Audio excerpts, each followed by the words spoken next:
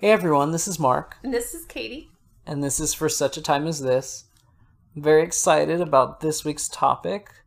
Amidst all the violence and suffering that our world is experiencing right now, I think it's a easy climate for people to lose hope and have their faith tested. And so, I think it's a good time to kind of review some of the basics on which the foundation of our faith is built, because I think we really are being stretched in some ways to believe that there is a God who loves us, that is guiding all these events, and working with our flaws to bring about some good. And we're just needing to patiently see that. So we wanted to kind of talk about the foundation of that all and just our reasons for believing in God. A lot of our previous topics have come from the perspective of ourselves and our audience being believers and kind of taking that for granted, but I think it's important to kind of wrestle with that question. And I think with this episode, we're gonna use reason as well as scripture, because Jesus Christ, God made man, is referred to as the Word, or in the Greek, the Logos, in the first chapter of the Gospel of John. And the Logos was the governing kind of wisdom of the universe. And so, given that backdrop, I think, the Holy Spirit working through John the Gospel writer is giving us permission to kind of meet God in our intellect that he created and to understand, and that we may love him. Mm-hmm. Mm-hmm. And kind of the verse that was a little bit of a catalyst for us in this topic was 1 Peter 3:15. And he wrote, "Always be prepared to make a defense to anyone who calls you to account for the hope that is in you. Yet do it with gentleness and reverence." A lot of times we believe because our parents believed, or we believe because our friends believed, or we believed because that was just what we do. We go to church on Sundays, we go to catechism class, it doesn't always become personal until maybe way later in life, if it does. And so what Peter's asking us to do is to really kind of be ready to wrestle with these questions of, does God exist? Okay, if he exists, then what? And did Jesus rise from the dead? Okay, if he rose from the dead, then what? And for me, the purpose of that is to share it with those who are also wrestling. So and what he's also saying is that we should have that hope within us that comes out of belief in the resurrection, should be evident to other people. I mean, they should be able to see it in us. Yeah. And then we should be ready to give this defense. And I think too, you never know what situation you'll be called upon to share your faith. And so I've heard it recommended, like, to always have sort of an elevator pitch 2-minute conversion story ready. But I think in some ways, thinking about some of the arguments and some of just the thoughts that we propose today, maybe have your own, couple reasons that are strong convictions that you have for believing in a loving God. And something that struck me in that verse was just the word reverence. We're gonna use our intellect, but we're gonna realize that God is beyond our understanding. As St. Augustine said, if we can understand God, he's not much of a God.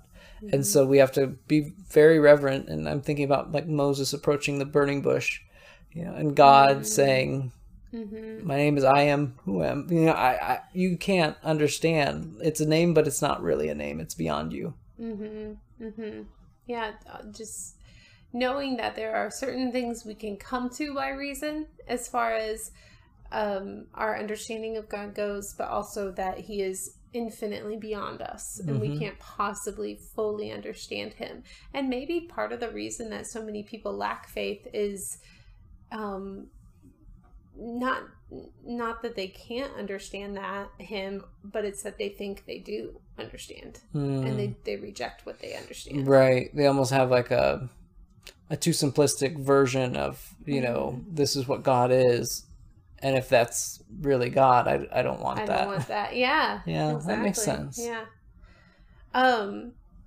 I think that another big reason that this topic was on our hearts was recently there was a Christian music artist who came out in social media as saying, he said that he no longer believed in God. Mm-hmm. He was very respectful. He had a long post of the reasons and how he came to this decision. But I was just struck with, it felt to me like he had never been allowed to voice his doubt. Mm. And he talked about how as he started to question, as he started to wrestle with this, he was in deep depression. Mm-hmm. And I just thought, like, was he never... It just reminded me of how we need to bring everything to light. Mm-hmm. All of our doubts, all of our worries, all of our fears, they need to be brought to light because Satan wants us to keep them in the darkness. Mm-hmm. He wants us not to talk about them. He wants us to isolate. He wants us to feel shame for our doubts. He wants us to feel like we can't, there must be something wrong with us that we doubt. Mm-hmm. And so to bring that to light and to talk with other people who, can give us understanding, give us gentleness and reverence, as St. Peter says, and help us to come to a fuller understanding of what we can know of God. Yeah. And I mean, if we do doubt from time to time, we're in good company. You look at the apostles, you look at Thomas, you look at Peter, even, James and John bickering and arguing and thinking they understand what the kingdom of Jesus is going to be like and wanting a place of prominence. And it's just, I mean, they wrestled with understanding too. Mm-hmm. And they turned out okay. So, so I think that you had mentioned to me, Annie, the two questions of does God... yeah. So I had heard on another podcast, Bishop Aaron's podcast, he had been discussing kind of the two fundamental questions of Christianity. And what was interesting is, a lot of times with faith, with religion and other beliefs, we feel like it's just kind of an opinion. It's subjective reality. Mm-hmm. And he said, really it's an objective truth. Either there is a right and a wrong answer. Either God exists, yes or no. And then at the heart of Christianity, a step further from that is, did Jesus rise from the dead? Yes or no? Like that's the foundation. That's the simplest form of everything. And so, we're kind of tackling that first one of, is God real? Yes or no? And I feel like there's a famous argument from Pascal, the great mathematician, called Pascal's Wager. And it's a pretty simple argument, but it's powerful. And it's taking this view of, is it more beneficial in terms of what we gain and what we lose to believe in God or not believe in God? So the way he breaks it down is either we believe in God and God is real, in which case, if we believe in God and follow his teachings to the best of our ability and through God's mercy, we gain everything. We gain heaven and eternal happiness and joy. If we believe in God and there is no heaven and there's just nothing after this life, we die and we become part of the earth again. If we don't believe in God, we don't lose anything. We don't lose anything. Well, I'm getting to that. So sorry. if we don't believe in God and he does exist and we die, we could lose everything. We could lose heaven and we could, be distant from God, separated from him and all goodness. And on the flip side, if we don't believe in God and nothing, he doesn't exist, heaven doesn't exist, then we're really, most people might argue, well, maybe you've given a lot of time to going to mass or trying to do good Christian things throughout this lifetime. But beyond death, like, you wouldn't know that you were wrong. You'd be in the same spot if God didn't exist, if you believed or didn't believe. So you really wouldn't lose anything either way if there was no God. However, on the flip side, if there is a God, either you gain everything or lose everything. So it makes sense on a most basic level to put your money on God and his existence. Yeah. I actually had, we were talking in Bible study recently about this basically this topic, and one of my friends brought up Pascal's wager, and she said, it just makes sense if it's true, then this is the only way to live, right? Because I think too, and the Bible even says in St. Paul's letter to the Romans, he wrote, this is chapter 1 verse 20, ever since the creation of the world, his invisible nature, namely his eternal power and deity, has been clearly perceived in the things that have been made. So he's saying, this is, yes, Scripture's inspired word of God. So we're bringing in Scripture, but it's a scriptural argument that basically says we can understand that God exists with or without it, with or without Scripture. He's saying from all creation, it's evident in the world that there is an eternal power, there is an eternal deity that we can see in the things that have been made. Mm-hmm. It's hard for the Creator not to leave some sort of mark of himself, and especially, God providing all life. Any study of any kind of discipline, whether it be science or anything else, is going to lead back to God. And it's just that, like you were saying earlier, we have that natural reason, and then faith takes us beyond that. So it's like, our faith takes us into realms of understanding that are deeper than our reason, but it builds off of that. It goes with that. Mm-hmm. And we see kind of a fuller picture than if we just studied science. Mm-hmm. Mm-hmm. So we can come to see, even just with the powers of our mind, that there must be something bigger out there. And I think that leads well into the 5 proofs of Thomas Aquinas. Mm-hmm. So Thomas Aquinas put forth these proofs in the Middle Ages of God's existence, and they're not necessarily airtight arguments, as we would say like a mathematical proof is, but it's more of a convincing argument. And he has 5 different perspectives, and we're each going to share one. But I thought, Katie, if you share yours first, that really goes hand in hand with what we were just discussing. Yeah.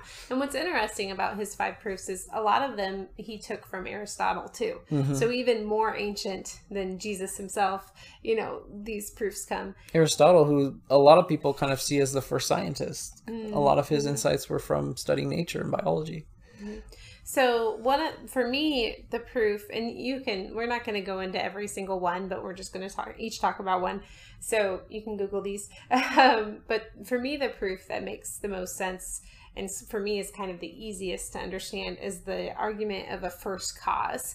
And basically, it's that we all come from something. Everything comes from something. And you can trace it back and back and back and back and back.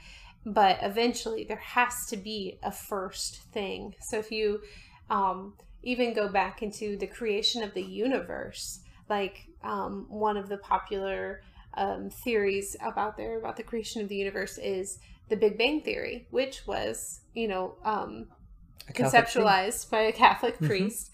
But one of those, so if you think about that there were these particles that, collided and a bang came, and then the universe expanded from that. There's something that made those particles there. There's something that sparked that collision. Right. There's something that started it all. And so, you can only go back so far. There has to be a first cause. There has to be a first mover, which is another proof of the first movement.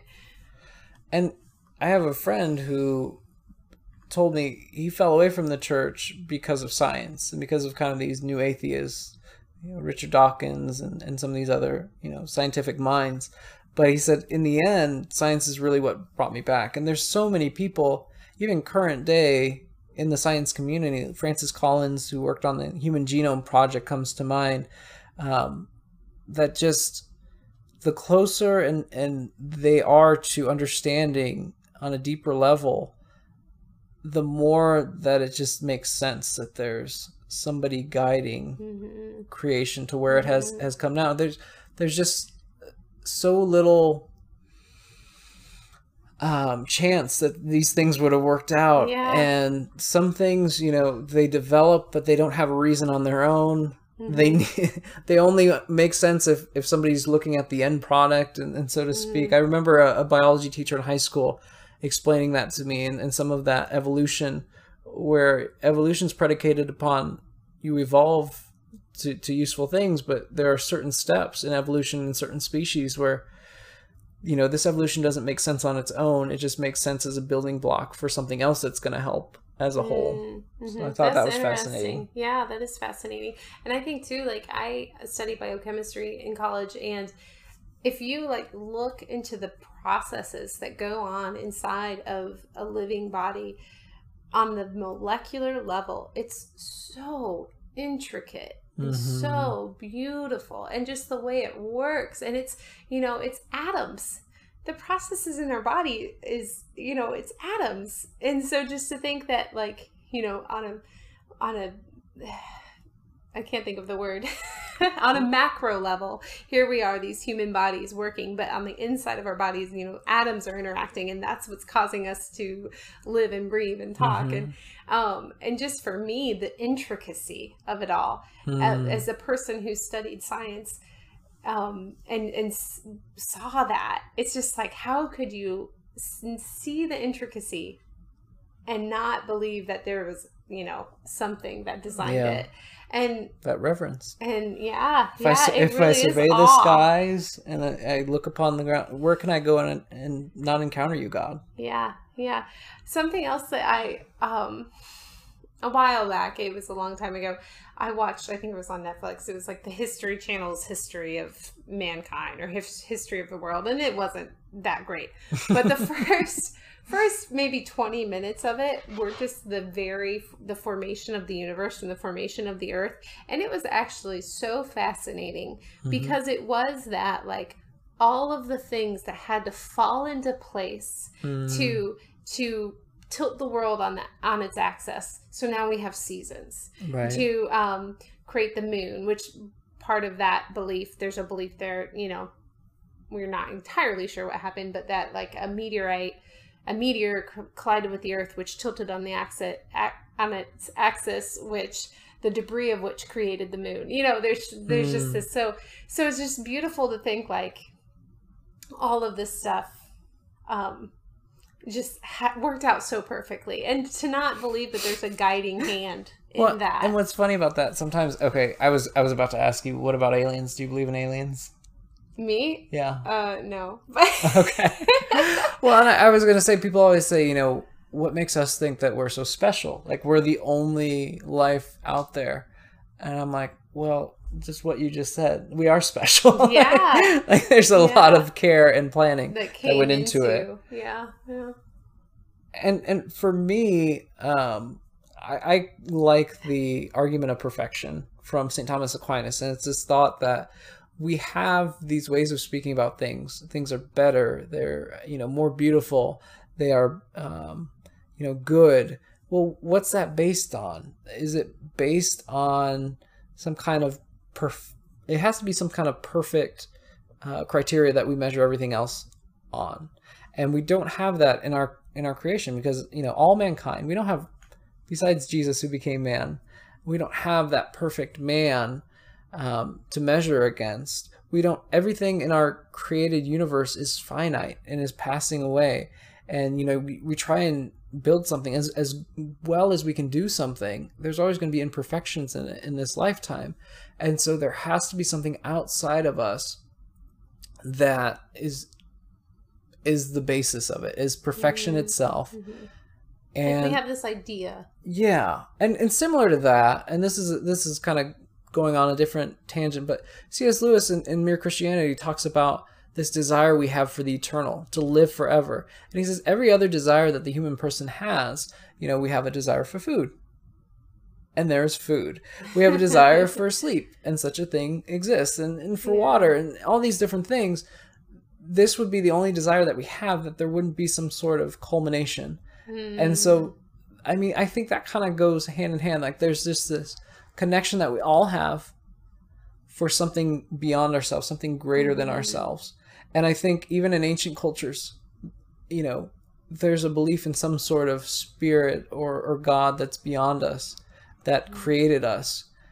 And kind of the differences are mostly what's the nature of that God? And that's where Judaism and Christianity kind of distinguish themselves. Which kind of reminds me a little bit of one of the other proofs too of like that argument that there's a purpose, there's an end, there's, you know, and it's, you know, we this question, the question of what is the meaning of life, is thrown out all the time. Right. And just the fact that we would even have a question of what is the meaning of life, you know, it's that desire to have purpose. There, we feel this need for purpose. And if we have a need for purpose, there must be a creator with some sort of purpose that he's placed in our hearts. An end that we're working towards. Yeah. And it's interesting because Carl Jung talked about kind of this universal understanding amongst mankind in his psychology. And it's like, well, where does that come from? Where, you know, where it has to be a common creator, and it's not probably going to be, you know, and he talked a lot about like archetypes and certain symbols that are pretty universal to people. Well, you know, especially from an intellectual standpoint, I mean, I don't know how that gets in everybody's mind if it's not them sharing in some kind of intelligent being from the get-go. Right now, you know, this cries for justice, which is so necessary and needed. We need to have justice in our world. We need to have racial justice for sure. But where does that sense of justice come from? Yeah. If we don't have this ultimate justice guiding us to it. And going back to Pascal's wager, you know, if there is no God and we live a life according to Christian principles, is that really such a bad way to live? Trying to sacrifice and be united to others through loving service and living in community with one another and seeing everybody as having a common father and origin, and just being able to live by this high moral code of justice and goodness. I don't see a problem with that. That seems to me, I mean, if you look at all the other ways of life and all the other philosophies that I've come across, it seems like the most fulfilling that you can come across, in the very least. Yeah, so that's just a little bit of our kind of talk of how we can come to know that answer to, does God exist, yes or no? Like, even without necessarily looking in scripture, relying on the revelation that he's given us, you know, there's kind of, he's given us this beautiful mind that can think about these things. And like we said, you can't understand it all. We can't possibly understand it all. Our minds are tiny compared to the infinite God. But there's that, but there's also just the experience. Right. You know, we can answer that objective question, but we also have had experiences of God. And I think we're all probably in different places on what kind of experiences we've had. But we just wanted to share a little bit about that subjective experience that we've had as well. And I think for me, kind of going back to just this idea that there's a greater loving personal being directing things.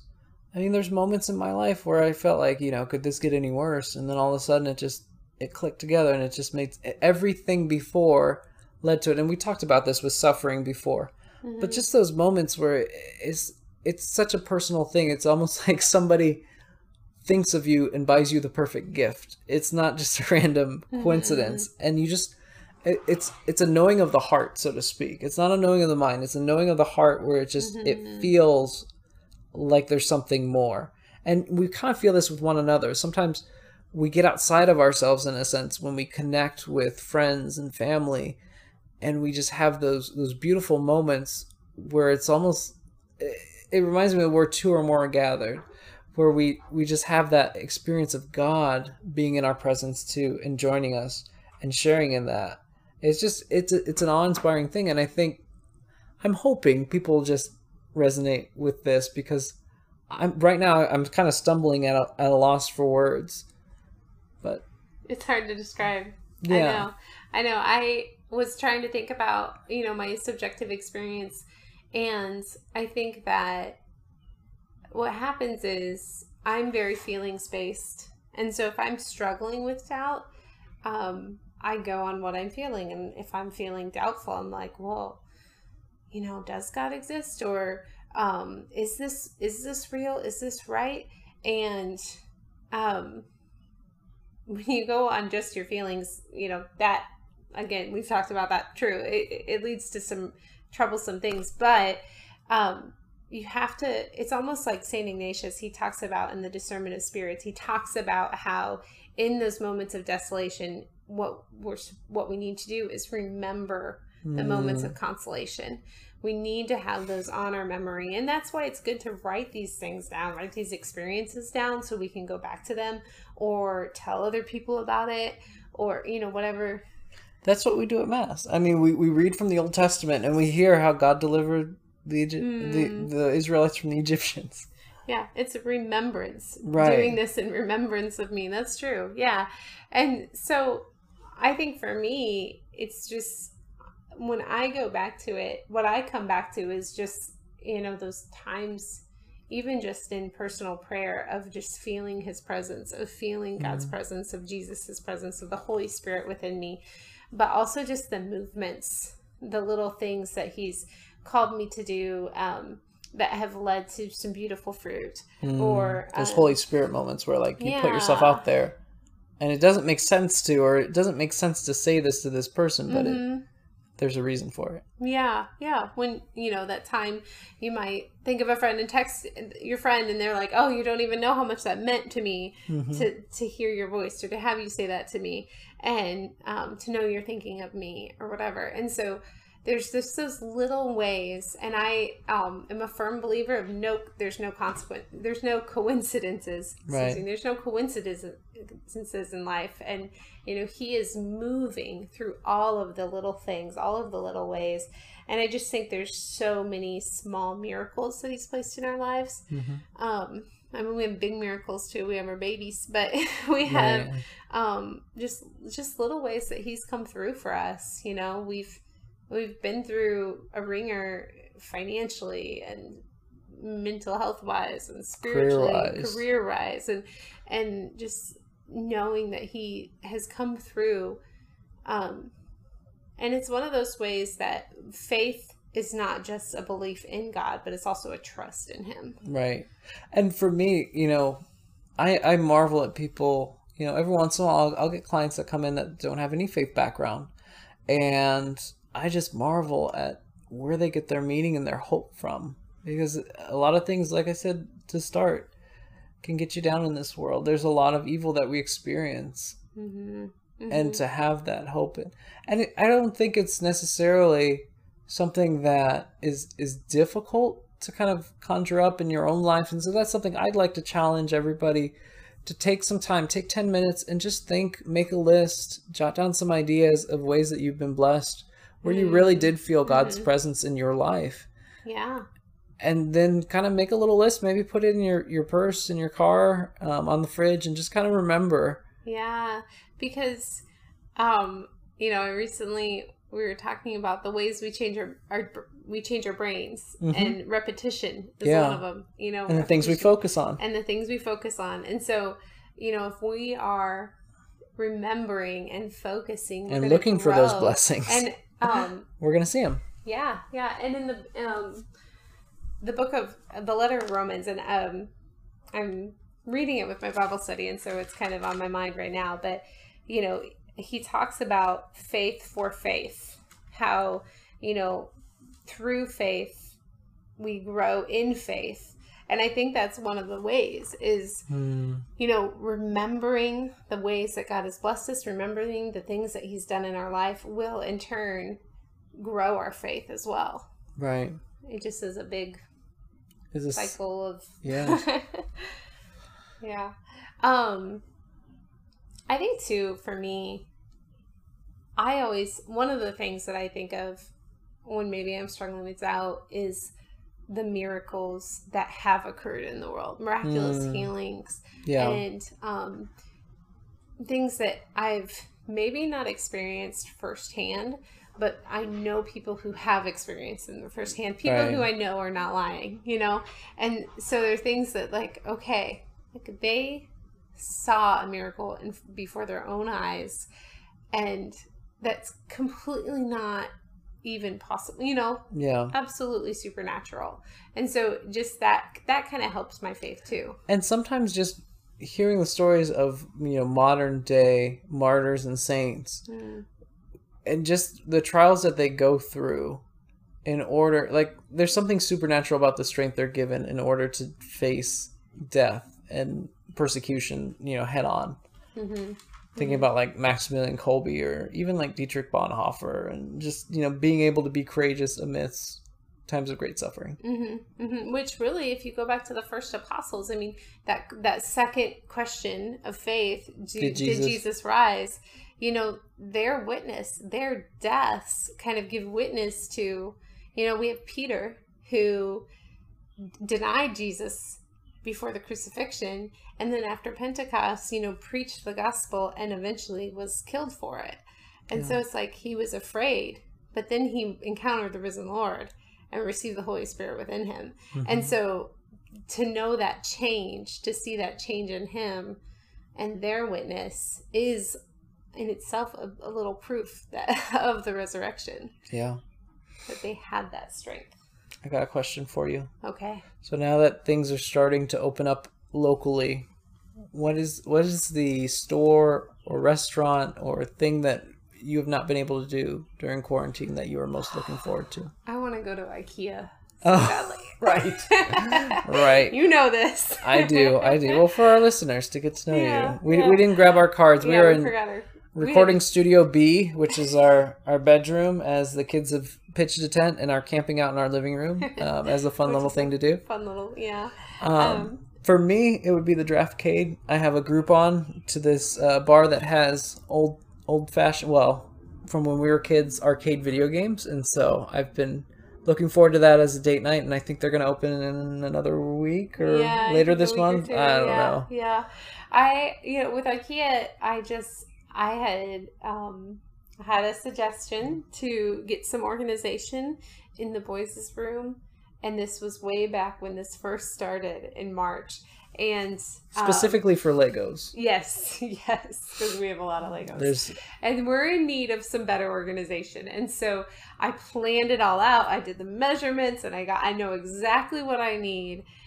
And I haven't been able to get it yet. Can't get to it. Yeah, so I'm really excited to go to IKEA. There's a lot of things. It's the little things. It is. Yeah. The little blessings in life. Yeah. All right. Would you mind closing us in prayer? Sure. Yeah, okay. I can do that.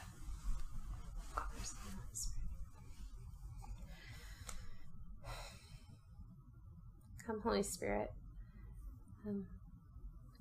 Father, creator of the universe, you created all things. You are so good.